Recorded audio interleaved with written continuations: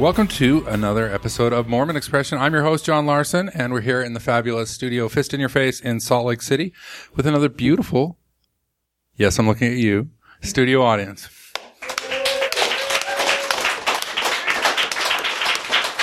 Thanks for coming out, everybody. It's great to have you here. We have another fabulous panel assembled. First of all, to my left is my good friend Robin. Hi, Robin. Welcome back. Thank you. I'm really excited to be here. And Robin, how long have you lived in our fair state? My entire life. Okay. You don't have to get any more specific than that. So you're a lifelong Utahn. This is going to be important. Yes. And Randy. Hey, Randy. Good to be here, John. It's a little different on this side of the microphone. Randy is our the producer of the show, who does a fabulous job. Thanks, Randy. And normally you're sitting over there, doing whatever you do. Do you do Facebook like Lindsay does? Lindsay really does Facebook when she's sitting right here. She just... No, I don't. I don't want to be like Lindsay. I'll get yelled at. Well, welcome to this side of the desk. And joining us for the first time is the intrepid Kat Palmer. Welcome. Hey there. Kat. Hi. All right. Enough said there. So this recording is a special recording to you, the listener, who is a newcomer to my favorite mid-Wasatch state in the entire Union. The place that I call home. I wasn't born here, but I spent most of my life here. And today we're doing the newcomer's guide to the state of Utah, how to understand and live with, near and around, the Mormons. The Church of Jesus Christ of Latter-day Saints, the Mormons.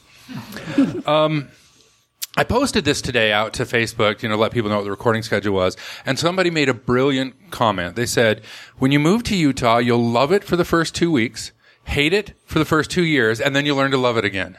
And I thought that was apropos. That wasn't my experience. Oh, how long, Kat, how long have you been here now? 13 years from Orange County, California. When did you learn not to hate it? I can't say that I ever actually hated it, but when you're coming from the outside, from an outer state, you think that the entire state is like Provo. So you're very hesitant to move here. At least I am. I was very hesitant to move here. Even as an active Mormon, I had made a list of places I would never live, and Utah was at the top of them. And I had no idea how cool Salt Lake City was. And so, but for the first year, I had to kind of find my groove of learning about the state and just finding my groove in the city. And yeah. But I never actually hated it. I thought my ward was weird, but other than that, I didn't really hate it. Good. Well, I've never hated it, but it has its peculiarities. So let's give a brief overview of the state, and then we can talk about the Mormons.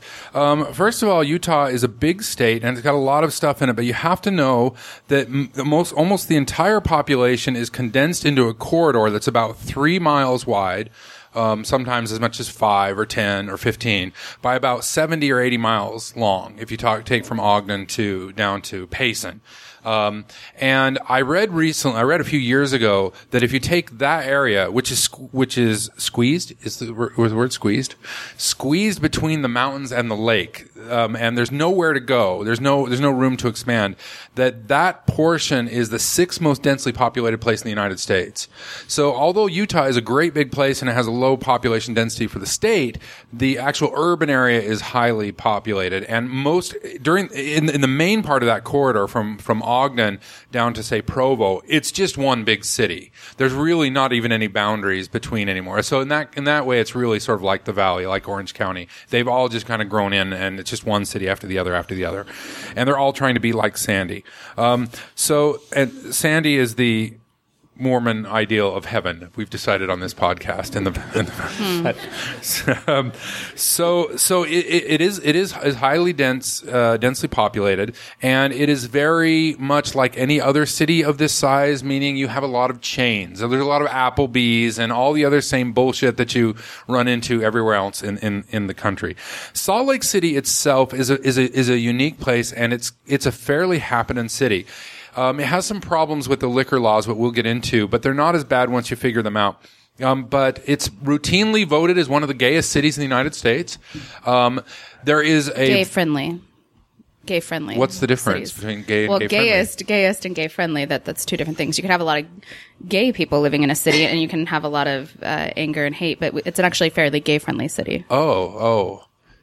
So if I want to be friendly to gays, I don't have to actually be gay? Correct. This would have been helpful to know last Saturday night. it's a I was gay- trying to... I was going to warn you on that, but I just wanted to see where it went You instead. just told me to go for it. I just looked like I was in the groove, right? Well, that's what a good wingman does. Well, a lot of the stereotypical qualities, and I will qualify it by stereotypical qualities, are some that are very valued within the Mormon community. Well, what do you mean?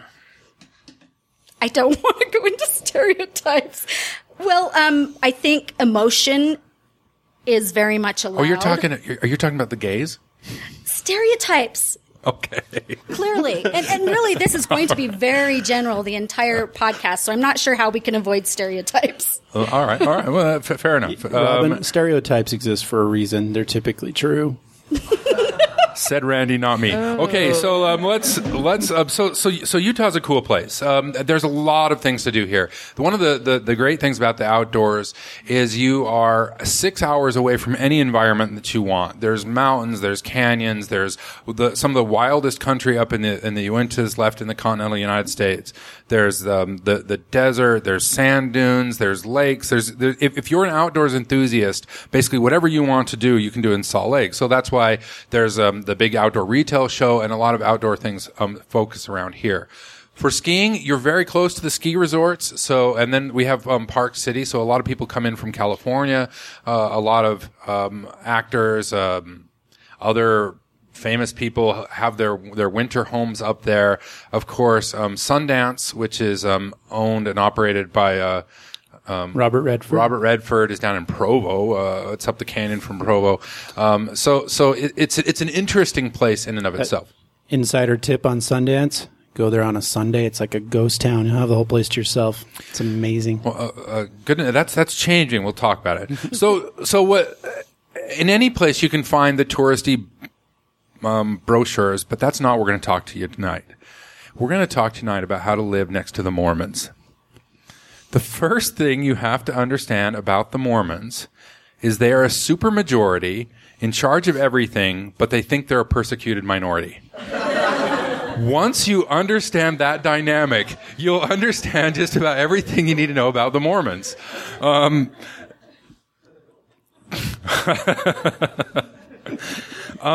Okay, so I'm going to go through several points tonight. First, I thought we would start with the Mormon calendar. So understanding the Mormon calendar is important to understanding your way around the state. Mormons don't have, even though they're ostensibly Christian, they don't do things like other Christians. For example, many Christians go to church on Christmas and on Easter, and Mormons like to avoid going to church on Christmas and Easter, and they try to trim things down. But you have to understand that Mormons have to go to church every Sunday, and a Sunday they do what they call the block. Is it still called the block? The block is 3 hours. 3 fucking hours of church. And all of them. And if you go to the main service, what they call the sacrament meeting, everybody's in there. The 18-year-olds are in there, the 6-year-olds are in there, the 6-month-olds are in there, and it's usually about an hour and 10 minutes long. And there's no paid clergy, which means there's no trained speakers. So it's kind of dry. Boring. Right? So when you go there, you'll think that the Mormons are a very prayerful, meditative people. They're not. They're playing Angry Birds on their phones in their laps, and they all look like they're praying, but they're not. So the block is 3 hours, and it is exhausting. And Mormons have a lot of meetings. So they schedule around those. But there's 2 other things besides the Sunday block that you have to be aware of. The first is family home evening. Now, every Monday, the state of Utah shuts down. There are no leagues. There are no sports leagues. Some of the recreation centers are not open, and there are other things that don't happen. Now, if it's a family-friendly thing, like miniature golf, then it's okay.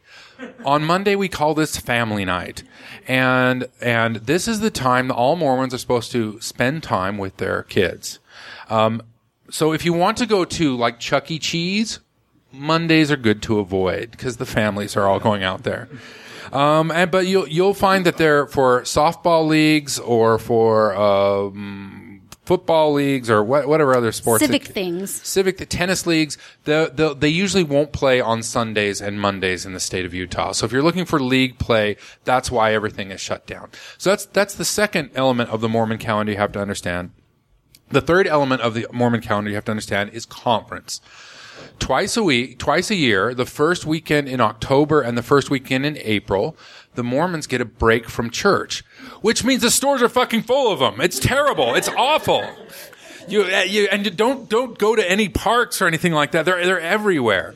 But what they're supposed to be doing is they go to this session, usually in downtown Salt Lake in the great big Mega Napple, and they sit and watch conference. Most of them will watch it on their TV. But you'll notice changes in things that are going on. Now, on Saturday night, all of the men are supposed to go to a meeting at the Stake Center. We'll talk about the Stake Center in a minute. In their white shirts and ties. And at 8 o'clock, when the session gets out, they all go out for ice cream. So between the hours of 8 and 10 on the first Saturday of October and the first Saturday of April, avoid going anywhere. And between 10 and 12, right? 10 and 12. Between it gets out at 8. And sometimes a little bit early, like 7:45. But as Mormons, we do not believe in ending meetings early. This would be an insult to the Holy Ghost. So watch for the ice cream, folks. Also, there's the Utah version of hen parties that happen that time. Which are, people go get like, Mrs. Fields cookies and hang out at the Deseret Book at the mall. But you'll see a lot of women out during those sessions. Well, yeah, they're hen out during parties? 6 to 8. Oh, John, that's especially bad. I was wondering what you meant by that, actually. I know. He means that's John code for girls' night out. I think it's a British term, actually. Look it up. I don't make shit up. Most of the time. It doesn't make it worthy of saying, John. I did not make up the term. Okay, so that's the Mormon calendar. Let's talk about Mormon sites. You'll go around the state of Utah, and there are historical sites all over like there are everywhere else. If you see these words, visitors welcome, run away. This means it is a Mormon site that is pretending to be a historical site. Or if you see the word free plastered everywhere, insisting that it's free, or they're promising you that they'll give you, your genealogy back to Adam, these are all Mormon sites. Some of them can be quite interesting and they can be quite good. For example, and some of them, I'm not even sure if they're Mormon sites or not. That gets kind of squishy in this state. But Mormon sites will be they will try to push you to something else. Like you'll be going along a historical tour and you'll walk into a room and suddenly there's a big picture of Jesus. The biggest problem with them is they call missionaries, basically unpaid volunteers who usually have no historical training to man these sites. And the spiel that they give, they're not really interested in historical information as much as they're interested in A, impressing you with how wonderful the Mormons are, and then B, making you become one. So as long as you keep that in mind when you're visiting Mormon sites, you'll be okay. All of the history has always been preserved in the best light possible. You won't find much of any negative information in any of these sites. Yes, faith promoting stories. Yeah. And I think a lot of that comes from the LDS sacrament meetings, for sure. Because I was raised in the time where, hopefully it's not so bad anymore, but I haven't been there for a while, where I know even with my dad, I got a little bit older and realized all the faith-promoting stories he told in sacrament meeting weren't true when he finally started telling them about me. And I'm like, that did not happen. Anyway, but as long as it has, a good end, then the end justifies the means. Yeah, and the end is getting you to be a Mormon. Okay, so that's the Mormon sites, and they're all over the place. Let's talk about the Mormon personality in terms of being your new neighbor. Most Mormons actually are very live and let live people. Most Mormons will leave you alone. And the thing you have to understand is Mormons stay very, very busy in a very tight-knit community. When you first move in next to them, they will try to get you to be one. Because that's what they're encouraged to do. That's what the culture and that's what the religion says. There's a phrase in Mormonism which is every member a missionary. And every member is supposed to go out and try to convert you to be a Mormon. And this comes from a genuine place. They genuinely believe that they're superior and that they have the one and only true religion and that anybody who isn't part of it isn't part of the God's people. And they want you to be part of God's people. So when you demur, you will probably never see them again other than in passing. And part of this is because they're so busy. They just don't have time for very many other things. But there is a Western ethic, a Western vibe of live and let live in this state that is actually fairly alive and well. And I think for a lot of people, if you really make it known early that you're not interested in joining the church, I recommend getting a 6-pack of Natty Light and going out on your porch in a wife beater on the first night and just wave at everybody, invite them for a drink. That's actually kind of what I've done. Yeah, when I moved into my new, that's exactly what you do in your wife beater. When I moved into my new neighborhood, I just invite them over for wine and they leave me alone. It's fine. The other thing you can do is mow your lawn on Sunday. Mowing your lawn on Sunday does help. Yeah, that's cool. Well, in any kind of boundary setting, really, if you get a little stern, that's one thing I've noticed is really, really nice, but you get a little stern, and that idea of needing to be nice and needing to not be part of contention and worrying about not putting the best face forward, that a little bit of boundary setting, such as, I prefer you call me before you drop in on me, kind of a thing. And you'll find you don't get nearly as many visits. This recording here is aimed at people who are non-members. You won't be on their record, so you won't be harassed as much. If you talk to your angry ex-Mormon friends, they'll have a slightly different experience than you will. But they'll bring over brownies and cookies and whatever, and they're genuinely trying to be nice. And to that effect, if you want to continue to get brownies and cookies, give them the soft letdown every time, and they'll keep coming around. This is a two-way street. Recently, something happened where, in order to get more missionaries out, and we'll talk about missionaries in a few minutes here, the church lowered the age of missionaries from 19 to 18. Well, suddenly we had an extra 15,000 kids we needed somewhere to put, and a big portion of them came right here to Salt Lake City. The missionaries have an interesting door approach in Salt Lake City, and they will ask you, "Can we do anything for you?" Now, I'm telling you, these missionaries are bored out of their fucking minds. You can ask them to do anything. If you need something moved out of your basement or you need your roof reshingled, I am not kidding you. And you can say, "Can 3 or 4 of you come over tomorrow? I need to move a piano," and they will come. This is not just a door approach. You can use this to your advantage. Well, and to that, even outside of Utah, when I was on my mission, we were so bored with the day-to-day, we would do anything that anybody wanted to. I mean, half the time we wouldn't even ask. We would just start doing it. Like somebody's doing something out in their yard.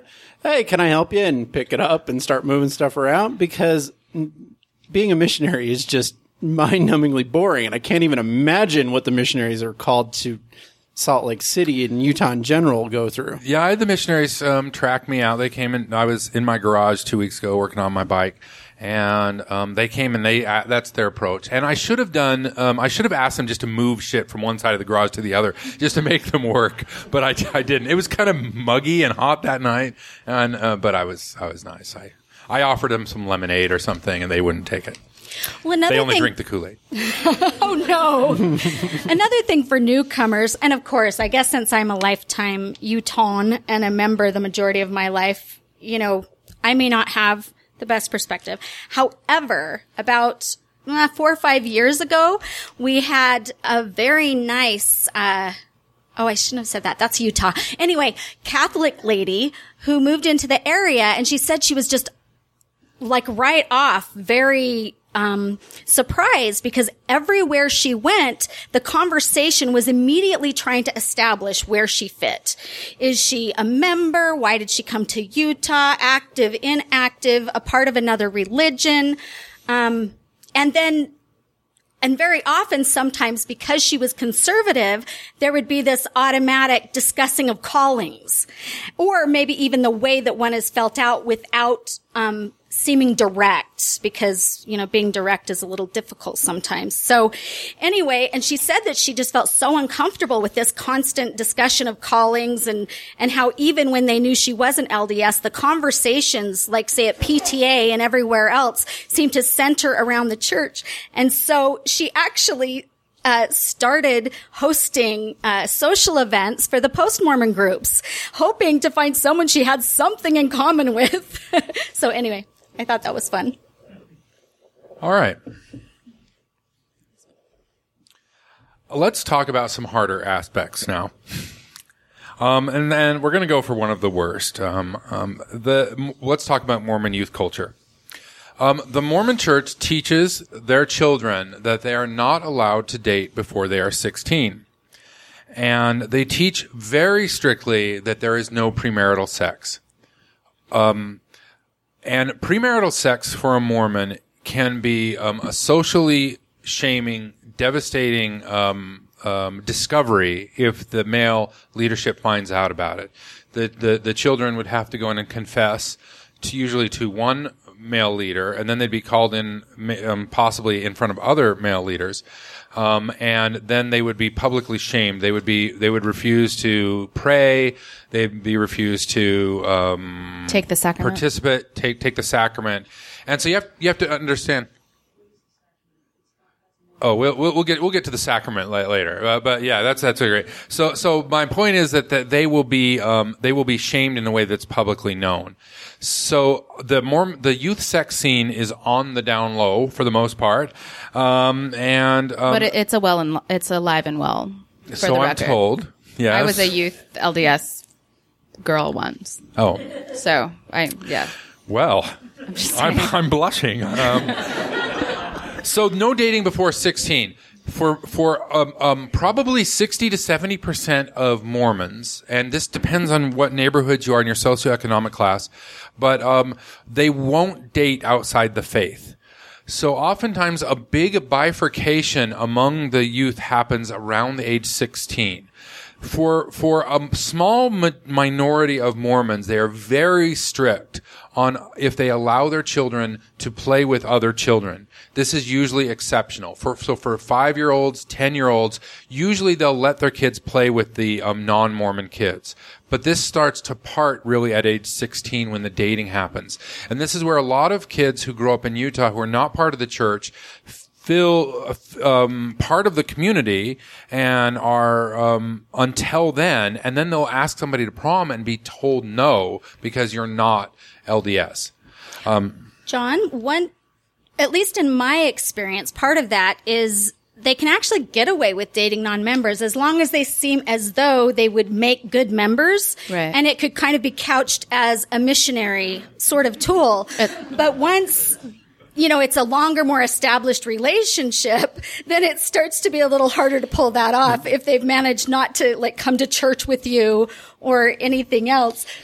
And what's sad is you have a lot of people having very long-term relationships, but when it comes to actually getting married, then it's like dumping you so they can get that temple marriage. It's the old term, flirt to convert. That's actually how my ex-husband was converted, was through a member and going to prom. He needed a date for prom. And so... Man, I thought prom was expensive enough as a Mormon. Yeah. Have to join the church just to get a date. But I wanted to talk a little bit about the culture of not letting children play with other children. I'm playing their game. I have 2 small children, and I've always looked a little strange. And right now I'm playing the game because I don't want my children to be labeled as the kids that other kids are not allowed to play with. So I'm not shaving my head right now. I do not have funky hair. My tattoos are in a place where people cannot see them. I am playing the game right now because I do want my children to kind of have a fair shot at going to school and not being labeled right now. So, say to that same thing, I have a son that his mom's family's relatively Mormon. And it kind of came to the same thing. I mean, when it came to baptism, weirdly enough, they didn't baptize him right at 8, but as his 9th birthday was coming up, he had a close friend that was on the point. And while there was some drama that went behind how they went about it, I made a decision to not fight the baptism because I live in Utah County. If you're the not baptized kid in Utah County, you're weird, and it has, there's a stigma behind it. So that is a challenge with young children, especially the closer to Provo you get. Now, if you're in Salt Lake proper, I don't think you're running into... I'm in Davis County. Davis County is just North Pro... is right. So North version of Provo. let's revisit the geography. Remember, the population of Utah is in a corridor, and really the center is Salt Lake City. The big gay center of Salt Lake City is right there, right around Temple Square. And then Davis County is to the north, which is... And Ogden, which was influenced by the railroad for a long time, is very much not as Mormon influenced. And then there's a great big Air Force base. So Davis County has always been a little bit more passé about Mormon belief, except for Bountiful, which is just right on the other side of Salt Lake. And the further you move north, the less people care about Mormonism. And then it reverses as you start moving north, further up to Brigham City. And then as you move down to Salt Lake, you have all the suburbs. Sandy's near the south, so that's the idealization. Then you move down into Utah County, which is centered around BYU. This is where the Mormons who want to out-Mormon all the other Mormons move. This is the Mecca of Mormonism. Well, actually, most of the Mormons want to out-Mormon all the Mormons. No, they live in Linden and northeast Orem. Oh, yeah. Or Provo, Arm, and Linden. The mission field is better. The mission field. Yeah, if you can get out in the mission field. Don't you know Mormons rank each other? There's like the mission field, Utah Mormons, then Happy Valley Mormons. Yeah, Mormons who live outside of Utah think they're superior to Utah. That's because they're beholden to Utah, and they have to find their self-esteem somewhere. Exactly. I'm going to say it's the exact opposite. Provo, everyone knows that the best Mormons live the closest to Provo. Yes. Okay, so the dating dynamic will come up for the youth. I just wanted to mention, since I actually have children of a dating age, or a child, and one on her way much sooner than I'd like. I have an 18-year-old, and I do worry about him. He's kind of shy, and he had friends when we were LDS or just soon out, because they really, and actually they still made a lot of effort, but as soon as he didn't feel like he had things in common, then he didn't really have friends or girls calling. And so he hasn't even started dating. He's 18. I have and I do worry about him. However, my daughter, who's 12, I actually haven't worried very much because she is absolutely vivacious. And the thought is she's going to be able to convert men out of Mormonism really easily. So I'm not all that worried. Advice to your 18-year-old son, if he's waiting for girls to call, it's not going to be a very successful strategy. I'll just put that out there. All right. So let's talk about some youth programs. The Boy Scouts of America in particular. You might think, oh, my son can join the Boy Scout troop because it's really strong in the state of Utah. The Boy Scout troops have been completely co-opted unless they specifically say they're not by the Mormon Church. And if you, I have my issues with the Boy Scouts. That's not the topic tonight. But if you decide to put your boys in the Boy Scouts of America in the state of Utah, you have to know that there'll be no separation between the Boy Scouts and the priesthood, the youth organization for the boys. They run them together, and there is no separation at all. So they will talk about what they're going to be doing on Sunday in the Boy Scouts, and everything goes through that filter. There are secular troops in Salt Lake. There's one in Utah County. There's a couple up in Ogden. So if you want to be involved with the homosexual hating, gynophobic organization we know as the Boy Scouts, then you can find secular avenues to do that in the state of Utah. As far as programs for girls go, you're good because the church wants nothing to do with empowering women on any level. So they have if it's a girls' organization, there's no church influence. All right. Now let's start talking a little bit. We've hinted at some terminology, but there's one piece of terminology you have to know for the youth culture in the state of Utah, which is the term seminary. everywhere else in the world, this means you're going to become a pastor or a preacher, or, you're going to become a reverend at some point. Seminary is what grades 9 through 12 go to. Coincidentally, right next to every high school in the state of Utah, there happens to be another church building, which all of the students, all of the LDS students are expected to take 1 hour off out of the high school program and go over to the seminary to have religious instruction. And it's basically just another hour of church. It's not as awesome as it sounds, like going to seminary. Or, as I called it, an extra hour of sleep in the middle of the day. That's nap time. The kids in Utah are totally spoiled. I went to California Seminary where we had to do it at 6 a.m. before school because we didn't have the churches next to the high schools growing up. So they're totally spoiled here. Well, one nice thing as a non-member, however, is it's really great for your kids to get ahead in high school and graduate sooner than their counterparts because they're able to take more availability for other classes. To that point, there's actually a lot of opportunity there besides just being able to get ahead. So I spent the last year working as a teacher at a technical school that was basically a magnet school for the high schools, where they taught a bunch of career and technical classes. And the kids that took seminary literally had to take summer school in order to graduate on time because it was such a big time commitment to go to those programs. But those non-Mormon kids, they had lots of opportunities to go take these really cool classes at the tech center, could still graduate on time. A lot of them still graduate early.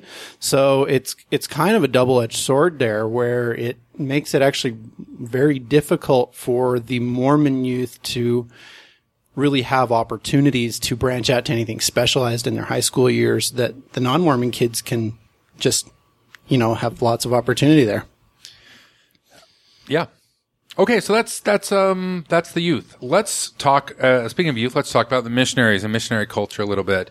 It's expected that every young man will go on a mission now at the age of 18, because we don't want to give any break between high school and them leaving on a mission.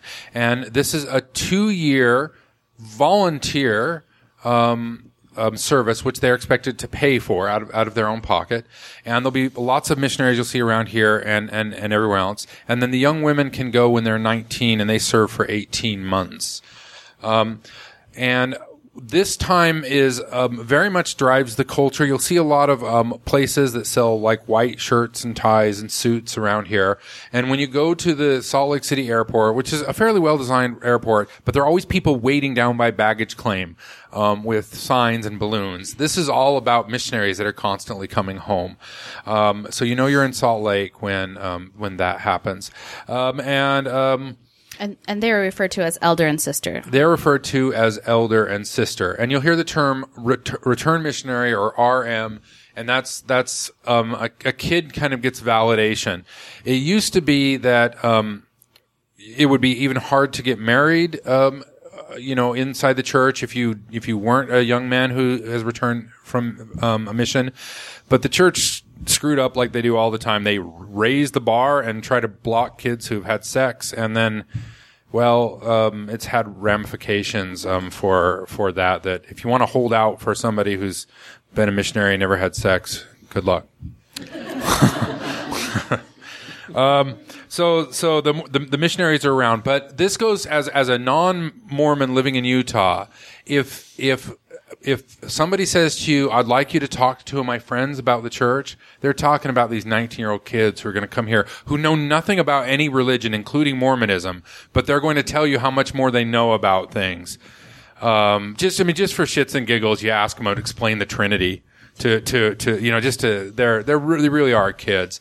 And what they will do, if you let the missionaries in to try to convert you, they'll have 6 lessons that they try to get you to understand the very rudimentary basics of the church. They won't tell you anything interesting about it, and they will start pressuring you to get baptized right away. They'll start pressuring you to get baptized before they'll tell you that you're supposed to give 10% of your gross income to the church, and you're going to have to swap out all of your underwear and some other fun things like that. Well, another thing to be careful of, or a sign of that would be being invited to dinner, because one thing I believe has changed with the church is members used to be able to invite missionaries to dinner without a problem. But now it's required, or at least in the area where I lived, that they invite a non-member to be present.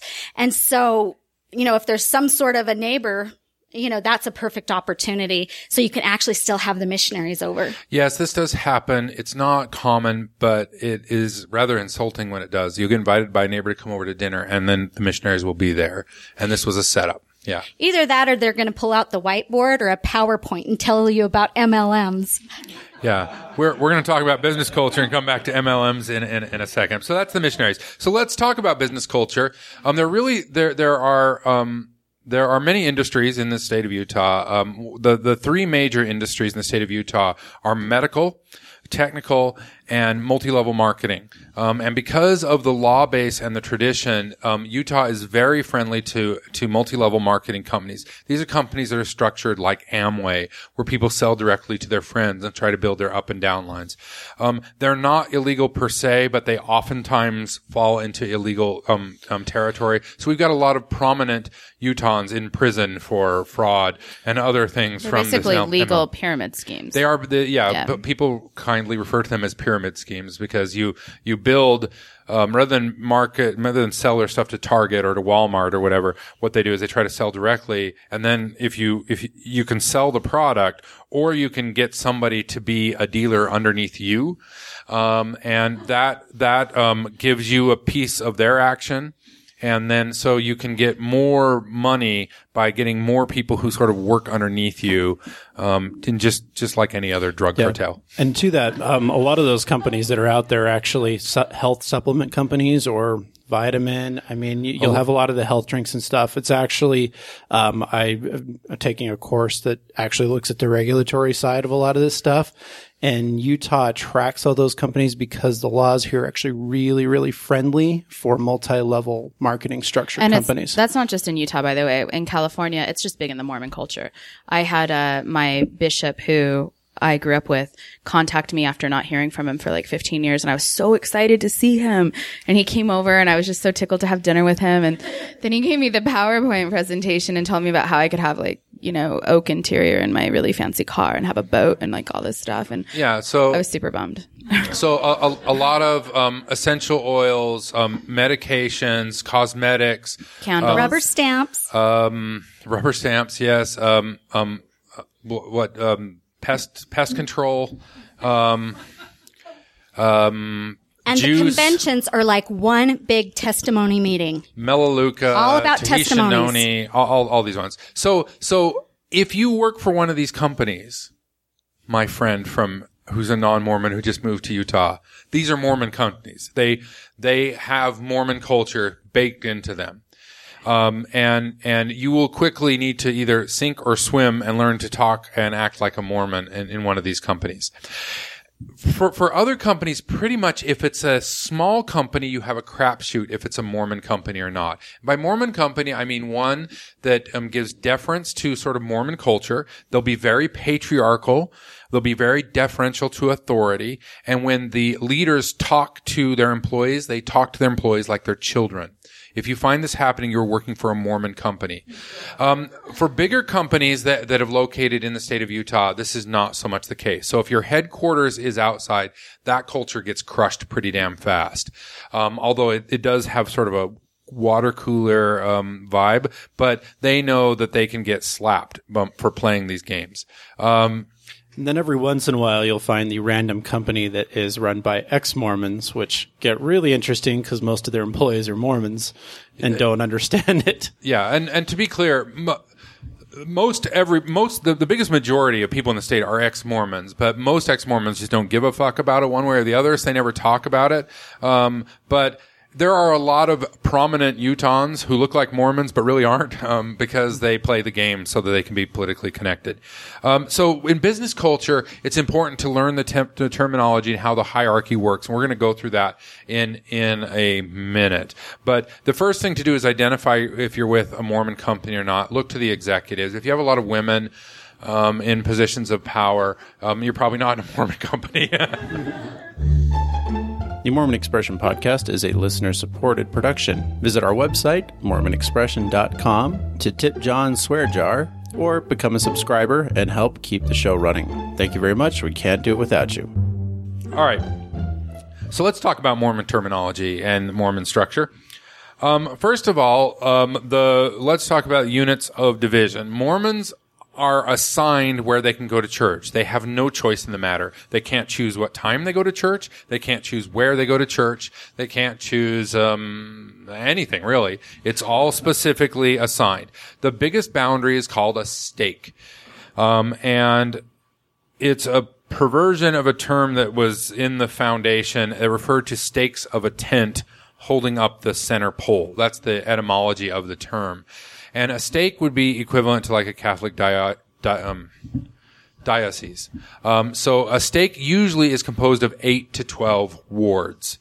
And a ward is the boundary in which everybody lives. So all Mormons attend church with their direct neighbors. This is why sometimes you can feel alienation, or you'll see neighborhood Christmas party. This is becoming a thing to put the placard out and say there's a neighborhood Christmas party. And you can go and eat and then leave if you want. It's okay. That's what most Mormons do. It's accepted. The ward is headed up by a bishop. And the bishop is called, and a calling is when the church assigns somebody a job, which is how everything is done. Nobody gets to volunteer for anything.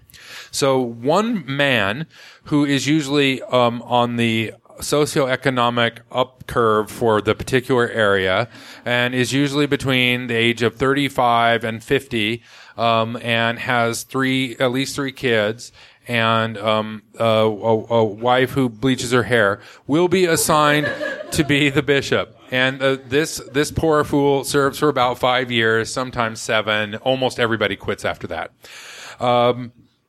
But he knows everything there is to know about everybody in the neighborhood. So if you can get this guy drunk, you can get some good shit on your neighbors.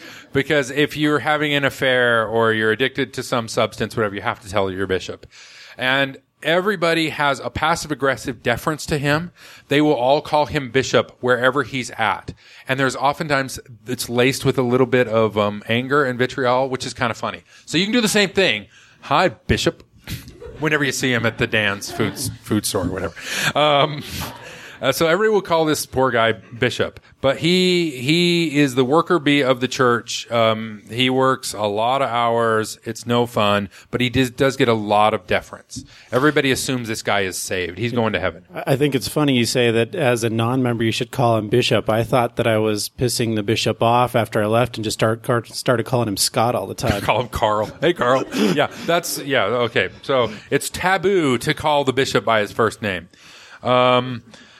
So you'll run into the bishop and the bishop Rick. It's not the bishop prick. It's the bishop Rick. And he has two sidekicks. The one that sits on his left, who is of higher importance than the one who sits on his right. It's kind of like Star Wars.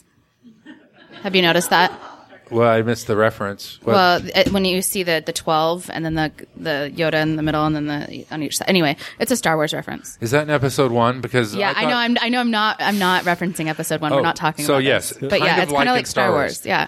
But the little female Yoda is named Yaddle. I know that. Show off. Write it down. All right. So you will interact with these guys sometimes. The bishop has somebody called the executive secretary. And if the bishop wants to meet you, in a sort of dickish move, they will call you and ask you to come to their office and just say, no, you can come over anytime. And no matter whatever they keep saying, just say that over and over. No. I don't have to go to the office. You can come over here. And then it'll confuse the poor executive secretary and he'll hang up and he'll leave you alone for a while. Mm-hmm. So you don't have to go to the bishop's office. The bishop or the bishopric might drop by. You also might have something called the home teachers, which may come visit. You might have something called the visiting teachers, or like home teachers, but they're women. And, yeah, you might also have boys come by and with a little blue envelope asking for what they call fast offerings, which is just another form of giving money to the church. So the first Sunday of every month. The first Sunday of every month. Yes. Yeah, usually at about 8:00 in the morning. Yes. And if you smile and say no thank you, it really throws them. Now, what you do is you ask them for, this is the John Larson method. You ask them for the blue envelope and then you say thank you and send them on their way, and you take the blue envelope and you shred it. And after you do that 3 or 4 times, they'll stop visiting you.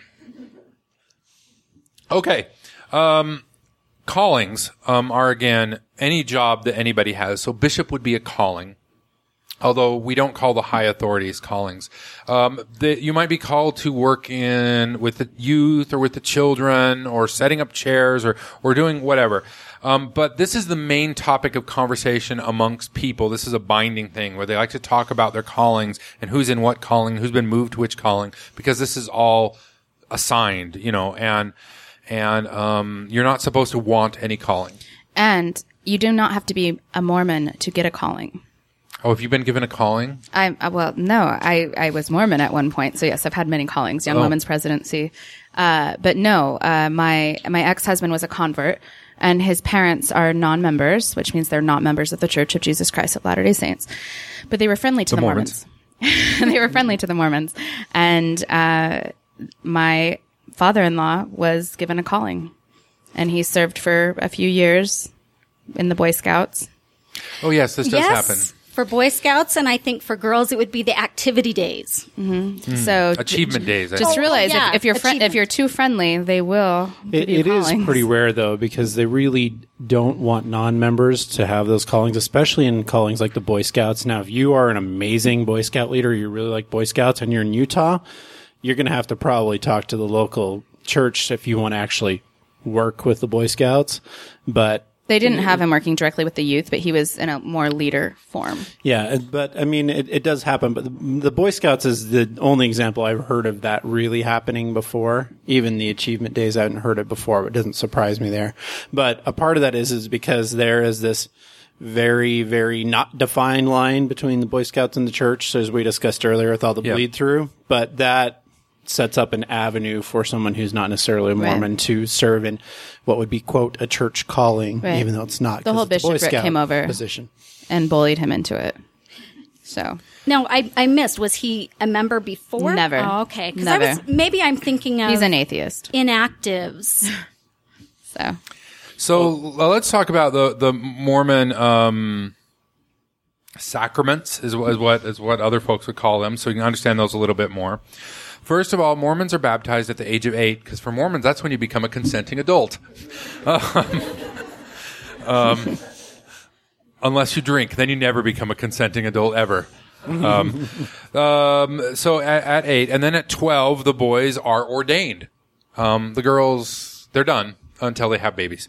So the boys start becoming deacons, teachers, and priests. These terms refer to children's callings in the church. The sacrament is taken every Sunday, and if you eventually go to a Mormon service, which you are likely to do, you'll see they pass the bread and water. As a non-Mormon, you are free to either take it or ignore it and pass it on. There'll be some people who might give you a sour look if you take it. And there will be others who give you a sour look if you pass it on. So you can't win. So do whatever the hell you want. But you're only supposed to take one, by the way. Unless you're really thirsty. The little glasses look like shots of clear, something awesome, but they're not. That's just tap water. Let's see. So that's this sacrament, which is done every Sunday, at church. Once you become an adult, you're free to enter the temple. The temples are the big, gaudy, ugly churches that are way too tall in neighborhoods and lit up like fucking Christmas trees.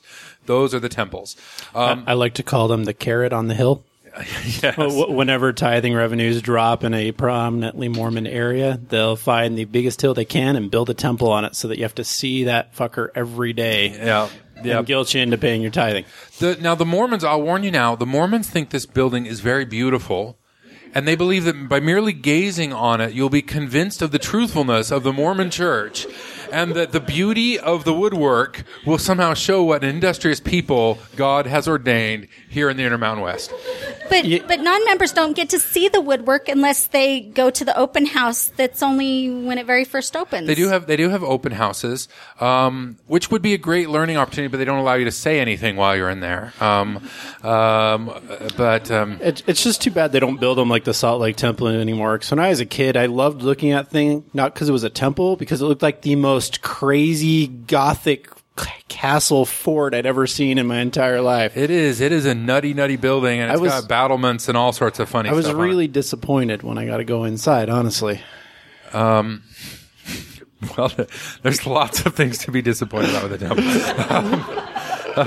So in the temples, the first thing that people do is they get what's called an endowment. Have you been endowed? I've been endowed. He's got an endowment. And then they wear what's called the garment. The garment is underwear that covers the top looks like a Hanes t-shirt if you're a man. Although you can get these cool, sexy mesh ones that are see-through. So I'm only telling you this. I don't want to make light of sacred things, but if you go to any gym in Utah, you'll be presented, like Mormons say this is a very sacred thing until you go to fucking Gold's Gym. And first of all, they need to learn to use bleach. The garments are kind of expensive, I guess, for Mormons, and they wear them till they're really old, according to at least the guys in Gold's Gym do. And the Mormons love to parade around in them in Gold's Gym, and in the city, everywhere. Is this only my experience? Am I the only one who experiences this? I don't hang out in men's locker rooms, so I don't know. You mean the women don't do that? Have you? I don't go to a fucking gym. Have you looked at me? Like, let's be honest. Kat, you should try it. It's an experience everyone should have. Okay, so for Mormons, these are very sacred. They go to the knees, then they go just over the arm. They cover the shoulder. So we don't in Utah. We do not believe in having exposed shoulders. And they have sacred markings scattered throughout. Masonic markings. Sacred Masonic markings, yes. And Mormons hold these to be mostly sacred. They're supposed to be covered up all the time, but you can see them poking out everywhere of their cargo shorts. The men's collars, always. You have to know. When you see a white shirt under there, you're usually staring at the man's garments. The garments have to be worn underneath all their other clothing, including women's bras. Yeah. So you'll notice when you come to this state that people are wearing clothes in very bunchy, uncomfortable ways. It's not. And all the women wear t-shirts underneath of every dress that they own, and it looks really weird. And you'll be sitting there watching a woman walk by and say, "Is she wearing 4 t-shirts?" And the answer is yes. Yes, she's wearing one, and then she's wearing her bra on top of that, and she's wearing 3 more to cover up the fact that she's wearing a bra on top of a t-shirt. And then knee-high stockings. It's only been recently, at least at the church office building, that women have been allowed to go without nylons. But have you tried to get those suckers to stay up over garments? Well, yes, I have. So knee-highs. We'll talk later, I thought we weren't talking about Saturday night. So the Mormons do wear their garments, and they will check. The most common check, I'll try to describe this verbally is to reach out to somebody on their shoulder. You place your hand on top of their shoulder, and then you let the hand slide down about 4 inches, and then you drop. When you do this, you can feel the shoulder. And for men's, a normal male, you can all look at me, and if you're wearing a t-shirt or any other shirt at home, if a man looks down, you'll notice that the seam comes over the shoulder about a half an inch or so. Garments, it actually is up about 1.5 inches from there to make the 2 seams line up in the most bunchy, uncomfortable, and identifiable way possible. If you really want to get good at this, is you can hang out anywhere in Provo or at Disneyland, and you'll see people wearing these shirts that are not the way they're supposed to be. The advantage is in Utah, no panty lines. There are no panty lines in Utah because the panty line is at their knees. Yeah, but those things ride up your ass like no other. Let's be honest. Well, first is women's trying to get pants over your garments. Because then the garments roll. Oh, they do that to men too. Yeah. Women's pants, I don't know, for me anyway. That comment. Shorts, but if I want to wear tighter pants. Oh. Yeah. We're going to have her repeat her comment. Going to complain a little bit more garments for women is that the tight, you have to get certain kinds because when you put your pants up, they roll all the way up. So you have this half an inch thick roll of garment. So that's actually pretty easy to check to see if women. Yeah. It's just is there a bulge right here? So uncomfortable. So there is a culture war going on in the last 5 or 10 years where 10 years ago people would complain that if they wore a sleeveless top, especially as a woman, that they would be shunned. But now anybody who doesn't wear garments automatically wears a sleeveless top. I can't go anywhere without seeing tons of them. That is a relatively new thing. When I was growing up, unendowed women, it was no big deal to go in tank tops. I'll be 50 in October. You're right. I'm 41. It was the same thing. This is a cultural trend. You're exactly right. That came and went. When we were kids, like kids went around in shorts and tank tops all the time. Nobody cared.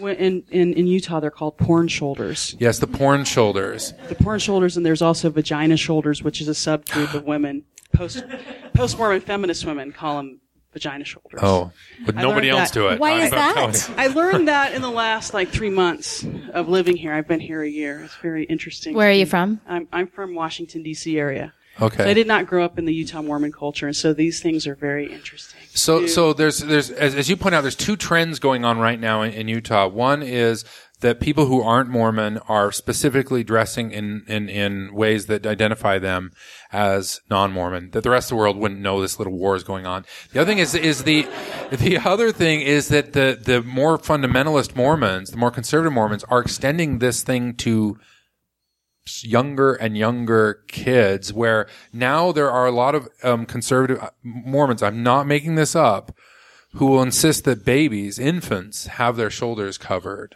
That's how I was with my son who's now 18. Oh, you're one of them. He had to be dressed garment ready, and we got hand-me-downs that were like the thick shoulders, but still muscle tees or whatever. My sister does it to her 8-year-old. I'm not. And I had to yet. give them to DI.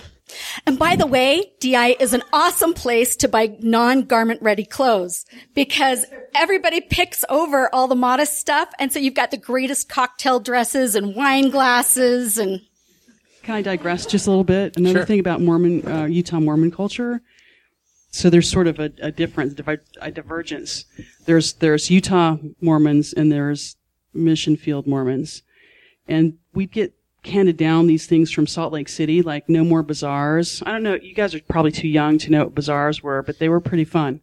Mm-hmm. I remember. Money raising things. They do crafty, fun stuff. You'd go in and it was like a carnival, but they don't do that anymore. Mm-hmm. And that's because Salt Lake City said you can't do that anymore. And you can't do big missionary farewells anymore. Not that we ever did out in the mission field, but I think that they did huge in Utah, like wedding engagement party or whatever, receptions, huge, like thousands of dollars, huge. So when I was a kid growing up in the mission field, we would just get these edicts from Salt Lake, no more fun stuff. It's fucking out. Yes. And we would be like, okay, we're faithful. Okay, that's cool. But we would I had no idea why. And now that I've come back to Utah, I'm like, oh, okay, I get it. Because the shit's going on in Utah.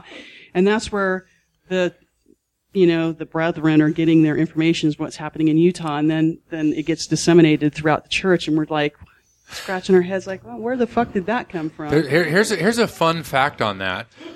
Some of the stakes in Utah actually have financial independence from the church because they had it, they were grandfathered in. And even though the church, as you're pointing out, about 10, 15 years ago, ordered all the stakes to sell their stake camps, there are probably 30 or 40 stake camps left in the state of Utah, and the stakes basically said, fuck you, Salt Lake, we're not selling them. The people outside Utah did, but they still have them, and then Salt Lake backed down. So sometimes things are a little bit more complicated than they seem on the surface. So there still are stake farms here. But you're right, the culture has become very driven by what the authorities say, and oftentimes it's very, a lot of that stuff is squeezed out. It's been neutered. Yeah. No more road shows. So let's talk about understanding Mormons at social functions. This is very important. Mormons very, very, very much want you to know that they don't drink. Unfortunately, they don't understand drinking at all. So you might come to a Utah social function and wonder why White Russians are so popular among the Mormons. It's because they think that if they drink milk, then you'll know that they don't drink alcohol. Or they think if it has bubbles, I've heard this one, they don't understand that you mix like rum with Coke. So Mormons do not understand drinking culture at all, but they do want you to know they don't drink. So you can go to a business party with Mormons, and a Mormon might be there with a glass, and they will tell you first out of their mouth, I don't drink. And then you give them that's super. I'm super proud of you. Or if you want to really make them happy, say, I so admire that about you. And then take a nice big drink. So on a more serious note, many Mormons will not come in the presence of liquor, period.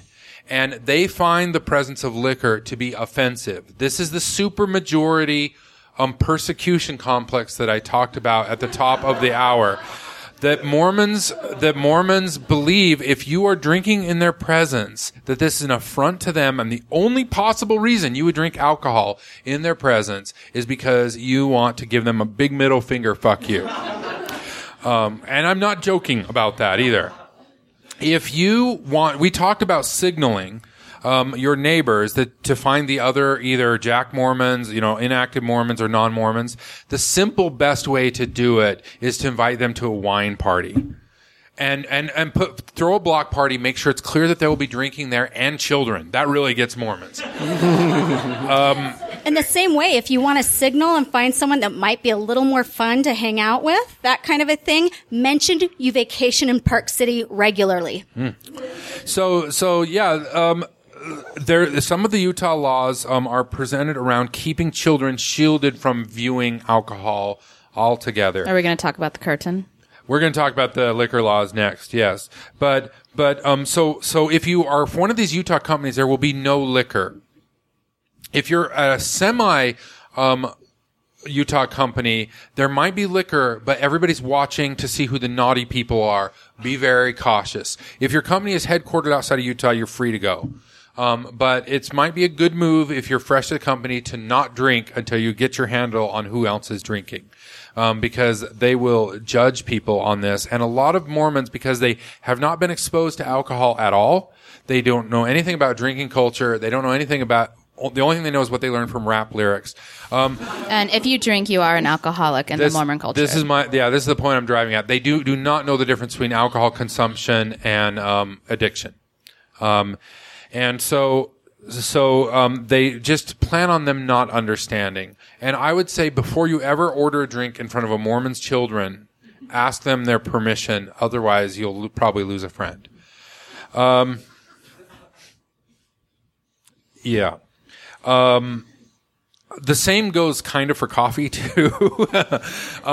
You can bemuse yourself by going around Mormons and then giving coffee to a child. And watch them ask, is that legal? Can you do that? Absolutely. When I was very Mormon, I worked at a daycare, and a little boy was dropped off about 4 years old, and he had his sippy cup, and he would call it his coffee. And every morning he'd show up with his sippy cup that he called his coffee, and indignantly I would open it up and dump it in the sink every morning, and come to find out it was actually hot cocoa, but because Mom had coffee, she'd give him his coffee, and either way it didn't matter. Yes, so this is what you'll be dealing with in the state of Utah. All right, so let's talk a little bit about the liquor laws. They're not nearly as bad as people make it sound, and having lived in the South for a while, it's about on par with living in the South. Anything that's more than 3.2 or 4% beer, which is sort of the same beer. If you buy a Coors Light anywhere in the country, that's there's not special Utah, Natural Light or special Utah Coors. If you buy that shitty, stuff that's aimed at everybody, that's what all the beer is in the grocery stores. So if you go to a convenience store or grocery store, that's all you can buy is beer. Anything that has a higher alcohol content, any liquor, any wine has to be procured in the state liquor store. State liquor stores are pretty clean. They're nice. There's lots of them around because there's lots of people who drink in the state of Utah. You just have to find where they are. I find, having been across the country, that there's a mythos that alcohol is a lot more expensive in the state of Utah. That's not really exactly true. There's places which it's cheaper, but I would guess it's about average. The biggest issue is restaurants have to buy the alcohol from the alcohol beverage control at full price. They can't buy it at a discount, so that does impact things. The liquor laws that will impact you most is you can only have one drink in front of you at a time. And what this does, it promotes alcoholism in the state, because if you want a different drink, you have to drink the whole thing down before you can get your second drink. There are weird bar laws. The biggest thing, Salt Lake, it's a great city, but the one thing it's missing is a pub district. There is a pub crawl, but you have to have the Pirates treasure map given to you to know how to do it, because the laws state basically there can only be one bar per block, and it's just this crazy, screwed up, shit. Yes, and never order a Long Island iced tea in Utah, because they really suck, because you can't put in the proper amount of alcohol. Yeah, you can't have a double in the state of Utah. For a while you could order a sidecar, but I think they shut that down, where you could order a shot on the side and then pour it in. Yeah, they got rid of that when they got rid of the private club law. That was the trade-off that the legislature had to have in order to do that. You can't get a flight of beers. Like if you go and want to do a beer tasting, you can't do that. If they serve food, you have to order food with the alcohol. You can't just order if alcohol. It's not a bar. Right. So there's several different licenses, and there are places that have a liquor license, but they're not classified as a bar. And in those places, you have to buy food, and otherwise they're in violation. And they're pretty anal about it, the servers, because the Utah beverage alcohol control undercover cops are ruthless. And they go and do undercover sting operations to get somebody for having 2 drinks in front of them, and all that sort of stuff. The other thing is, we referenced before that Mormons like to pretend the world doesn't drink, and we have what is called the Zion Curtain, commonly, which is if it's not a bar, so if it's like a tavern or a place where children can go, the actual preparation of the alcohol has to be shielded from these poor soul children, so they do not see and learn by observation how to make a Tom Collins or anything like that. They're not going to watch that shaker go, because we don't want that to happen. There's a really weird case. Okay, sorry. Is that good for the mic? So there was a really weird case involving involving a sting with the DABC, the Department of Alcoholic Beverage Control. So in Utah, and I think in a bunch of other states, you can't actually serve alcohol where there's a place where there's full nudity. So like in a lot of the strip joints. I think it's pretty much everywhere in the United States. Yeah, and there was actually... Not that I know anything about that. I don't know. I read that on the internet somewhere. But so there was a strip joint that they got in trouble a while ago because they were serving drinks for like a private party, and it was a full nudity strip joint. And there was actually they were positioned right next to this one of the only movie theaters in Utah that serves alcohol is this place called Broovies. And Broovies it's a bar / movie theater, and those are pretty common in a lot of other states, but we only have one here. And they were showing the movie Hangover 3, and in that movie there's a scene where you see some guy's penis. And they got slammed with the $35,000 fee because they served alcohol, and that was full nudity. So, yeah, so welcome to Utah. And by the way, if you think Utah is bad, stay the fuck out of Alabama. I'm warning you right now. So the liquor laws, your server will guide you through them. Generally, you're fine in a restaurant. Most of the time, you won't know. We have blue laws, like you can't buy alcohol on Sundays. Until Walmart came in. Say what you want about Walmart. The one thing Walmart did is they reformed the Sunday laws. You can now buy regular beer because Walmart refused to open shops unless they got that exception. So sometimes religious You're reform. really plugging Walmart on your podcast? Just no. Really? I'm just credit where credit belongs. Well, and it really was, they fought for it. It was actually written into the state laws that each city could determine whether or not to sell beer on Sunday, was what my understanding was. Well, then Walmart really put the pressure on them. This is going city by city. You can watch this happen. There are still cities that don't allow alcohol sales on Sunday until Walmart decides to open, and they always win. For the record, I'm not advocating for us talking about Walmart on this podcast. For the record. All right, well, blah, blah, blah. Those fascist the bastards. Mormons, Walmart, it's all the same. Is that better? All right. So that's sort of the newcomer's guide to Utah. It's a fantastic place. We're here. No one's ever bothered us. I got a bottle of water in front of me. What do you got in that? It's really easy to be edgy. I love that because I don't have to be really crazy, but I'm still edgy. Yeah. Well, you can be a Democrat here and be like really edgy and avant-garde, you know. All it took for me to be edgy was to be a molecular biologist. Oh. There's few places that's really edgy. Vote for a Democrat or go to a and all the museum. traveling I do, people are always really surprised that Salt Lake City is a blue city and that the rest of the state is red, that we actually have a Democratic mayor, that, like we talked about being gay friendly, that there's a lot of vegans, there's a lot of bike riding hipsters. I don't know. The city of Salt Lake is very blue, and I find that people are really shocked to find that out. And the other thing I would just say, if you are into the outdoors, and you alluded to this before, you literally can't beat Utah. Trust me, I've looked because I want to find an excuse to move somewhere else, but I like the outdoors and I cannot find somewhere. Pick any direction, travel for 2 hours, completely different outdoor opportunities. Yeah, and the Mormons really are fairly easy to manage, and like I say, they pretty much keep to their own, and they'll leave you alone, and they usually don't have late night loud parties. No, they don't, and they usually don't complain too much when you do. The one other thing I want to say, because I know a lot of people get offended about this, it is Mormon culture to eat and leave.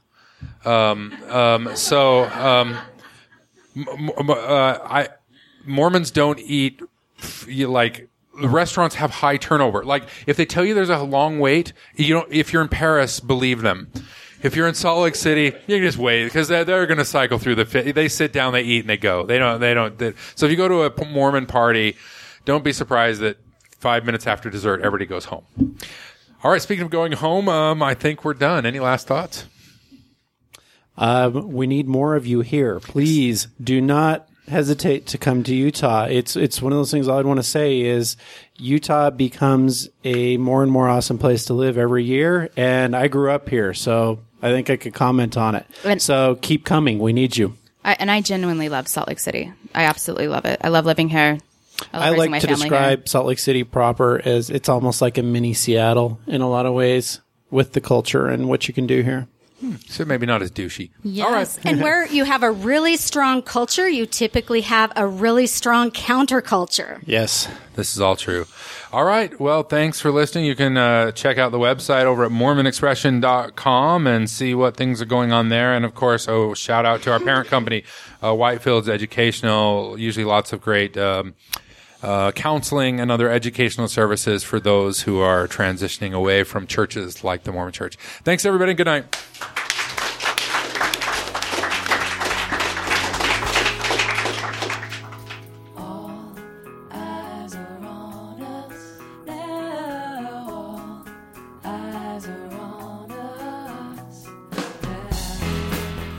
The Mormon Expression podcast is recorded live before a studio audience in Salt Lake City on Tuesday nights at 6:30. Come down and join the audience, take part in the podcast, and meet John and the panelists. The Mormon Expression podcast is produced by the Whitefields Educational Foundation. Visit us online at whitefieldseducational.org to find out about our counseling services and other special events.